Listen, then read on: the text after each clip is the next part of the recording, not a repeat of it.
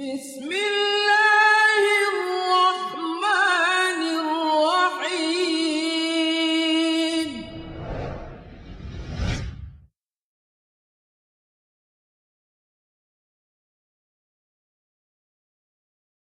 أعوذ بالله السميع العليم من الشيطان الرجيم. بسم الله الرحمن الرحيم.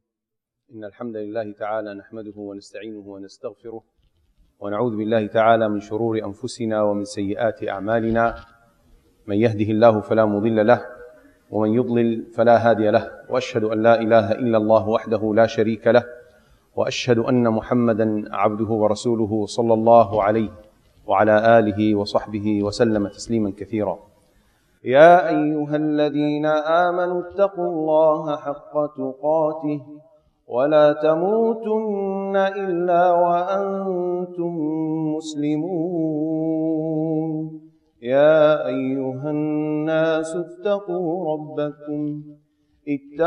ربكم الذي خلقكم من نفس واحدة وخلق منها زوجها وبث منهما رجالا كثيرا ونساء، واتقوا الله الذي تساءلون به والأرحام، إن الله كان عليكم رقيبا. يا أيها الذين آمنوا اتقوا الله وقولوا قولا سديدا يصلح لكم أعمالكم ويغفر لكم ذنوبكم، ومن يطع الله ورسوله فقد فاز فوزا عظيما. أما بعد، فإن أصدق الكلام كلام الله، وخير الهدى هدى محمد صلى الله عليه وسلم، وشر الأمور محدثاتها، وكل محدثة بدعة، وكل بدعة ضلالة، وكل ضلالة في النار. All perfect praise is due to Allah the Almighty. I testify that none is worthy of worship but Allah, and I testify that Muhammad sallallahu alayhi wasallam is His final prophet and messenger. May Allah exalt His mention as well as that of His families and all His companions. Last session, we had started with the new set of verses addressing the issue of the hour, the day of resurrection, the day of judgment, the advent of the hour, and what happens, the events that accompany that hour. Allah Azza wa Jal was addressing the disbelievers of Quraysh who did not expect nor believe in resurrection and in meeting Allah Azza wa Jal and in the hour. They rejected this. They denied it totally.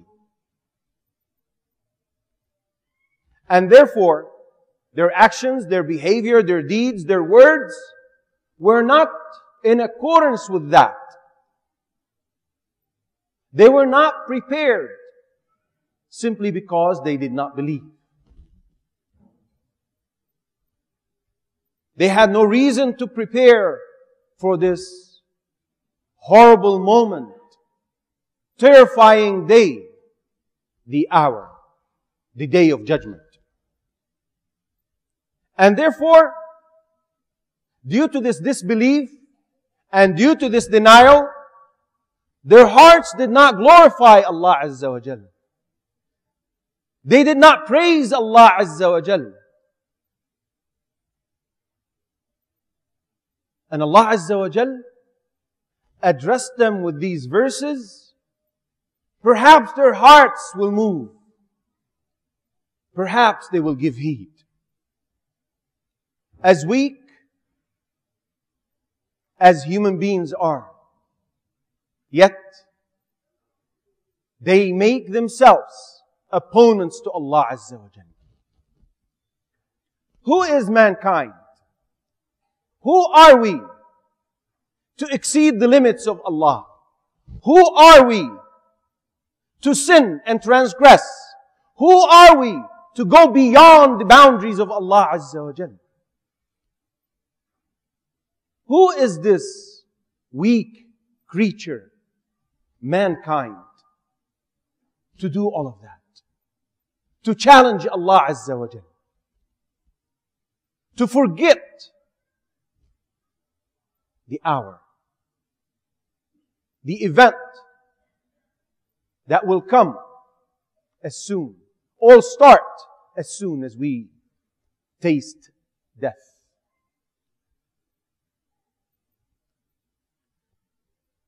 The value of mankind, the status of human beings is directly related to faith and righteous deeds. And it's based on that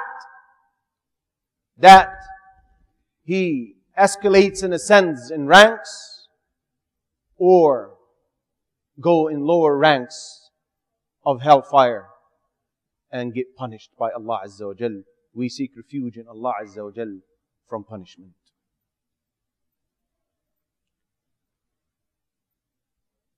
We mentioned last time or last session that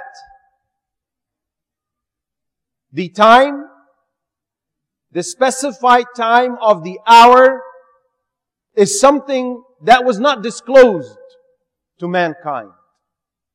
Allah concealed it. And it is one of the unseen knowledge, which we believers believe in because we were commanded to believe in. Allah Azza wa Jal says in chapter Al-An'am, وَعِندَهُ مَفَاتِحُ الْغَيْبِ لَا يَعْلَمُهَا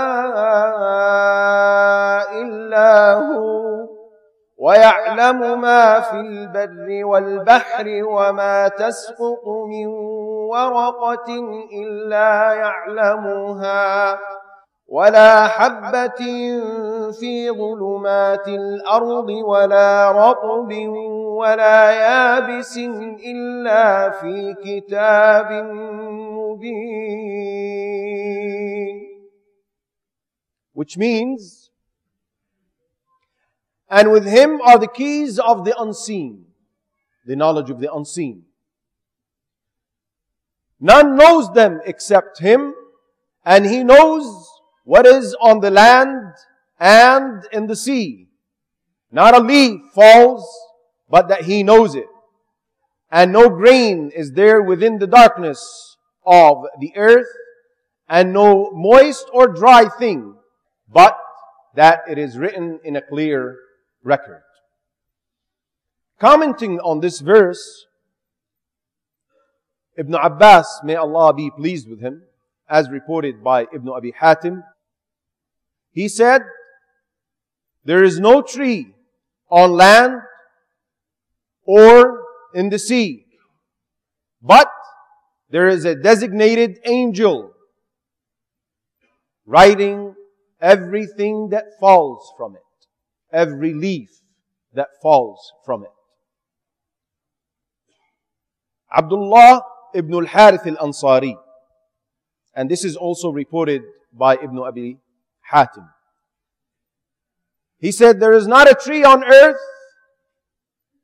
and no spot on earth as little as the place one pricks a needle, but has a designated angel. He records to Allah Azza wa Jal its knowledge, its humidity, and its hardness and dryness. Regarding this leaf fall, one time we were having breakfast in the backyard of my house. This is back in the States. And I was sitting with the brothers, and in the backyard of my house there was a walnut tree. And as we were eating, it caught my eye, one leaf that was dancing. And then it hit this branch, and then this branch, and then finally it landed on a spot. I said, brothers, look at this. Allah Azza wa Jal decreed for this leaf to fall. And in His comprehensive knowledge, He knew the path this leaf is going to take. And He subhanahu wa ta'ala knew exactly and precisely where this leaf is going to land. And this is only one leaf off of this tree, and this is only one tree in this backyard. So imagine all the leaves that fall with a decree to try to imagine the great knowledge, comprehensive knowledge, complete knowledge Allah Azza wa Jal possesses as the Creator. And I was surprised doing a research on the matter that there was a center in the United States called U.S. Forest Inventory and Analysis National Program. This is a center that does statistics, it seems, and things of the sort. It is written there that they've taken a sample of a particular type of trees in a designated area as a sample to do a study and extract statistics from. It was estimated that a mature tree averages 200,000 leaves. It carries 200,000. And that the estimated number of trees in that sample they've taken was 203 billion trees.